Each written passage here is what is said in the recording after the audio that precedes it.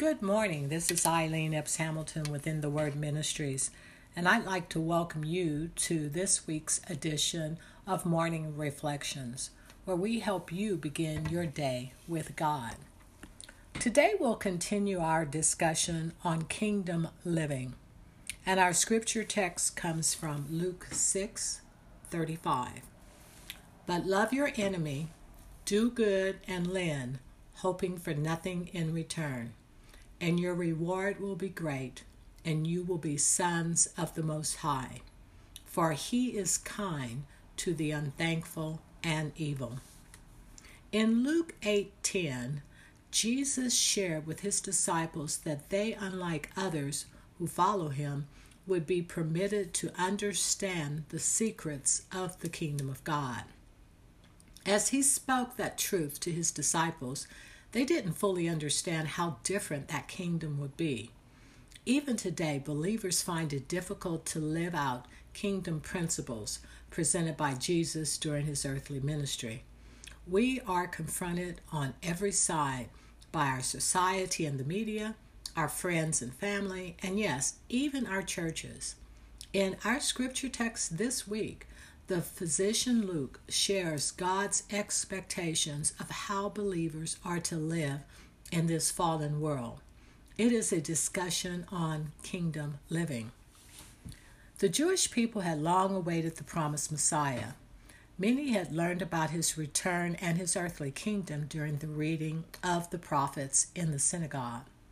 The disciples expected that Jesus, the Messiah now revealed, would immediately usher in that kingdom.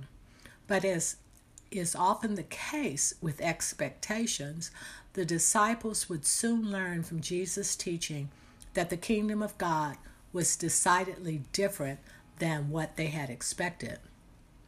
The kingdom of God can be described in one word: love, agape love.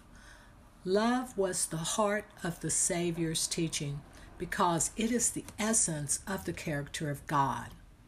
When questioned as to which was the greatest law, Jesus Christ replied, to love the Lord with all your heart and soul and mind, and your neighbor as yourself. The heart, the soul, the mind define the totality of a person. To love your neighbor as yourself requires selfless giving and deferring of one's needs for others.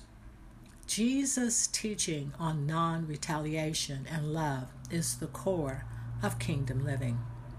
The world's view, on the other hand, can be summed up in one word: me. It's about satisfying personal desires and aspiration. To offer love for hate, blessing for cursing, and expect nothing in return for generosity is counterculture, 2,000 years ago and even today.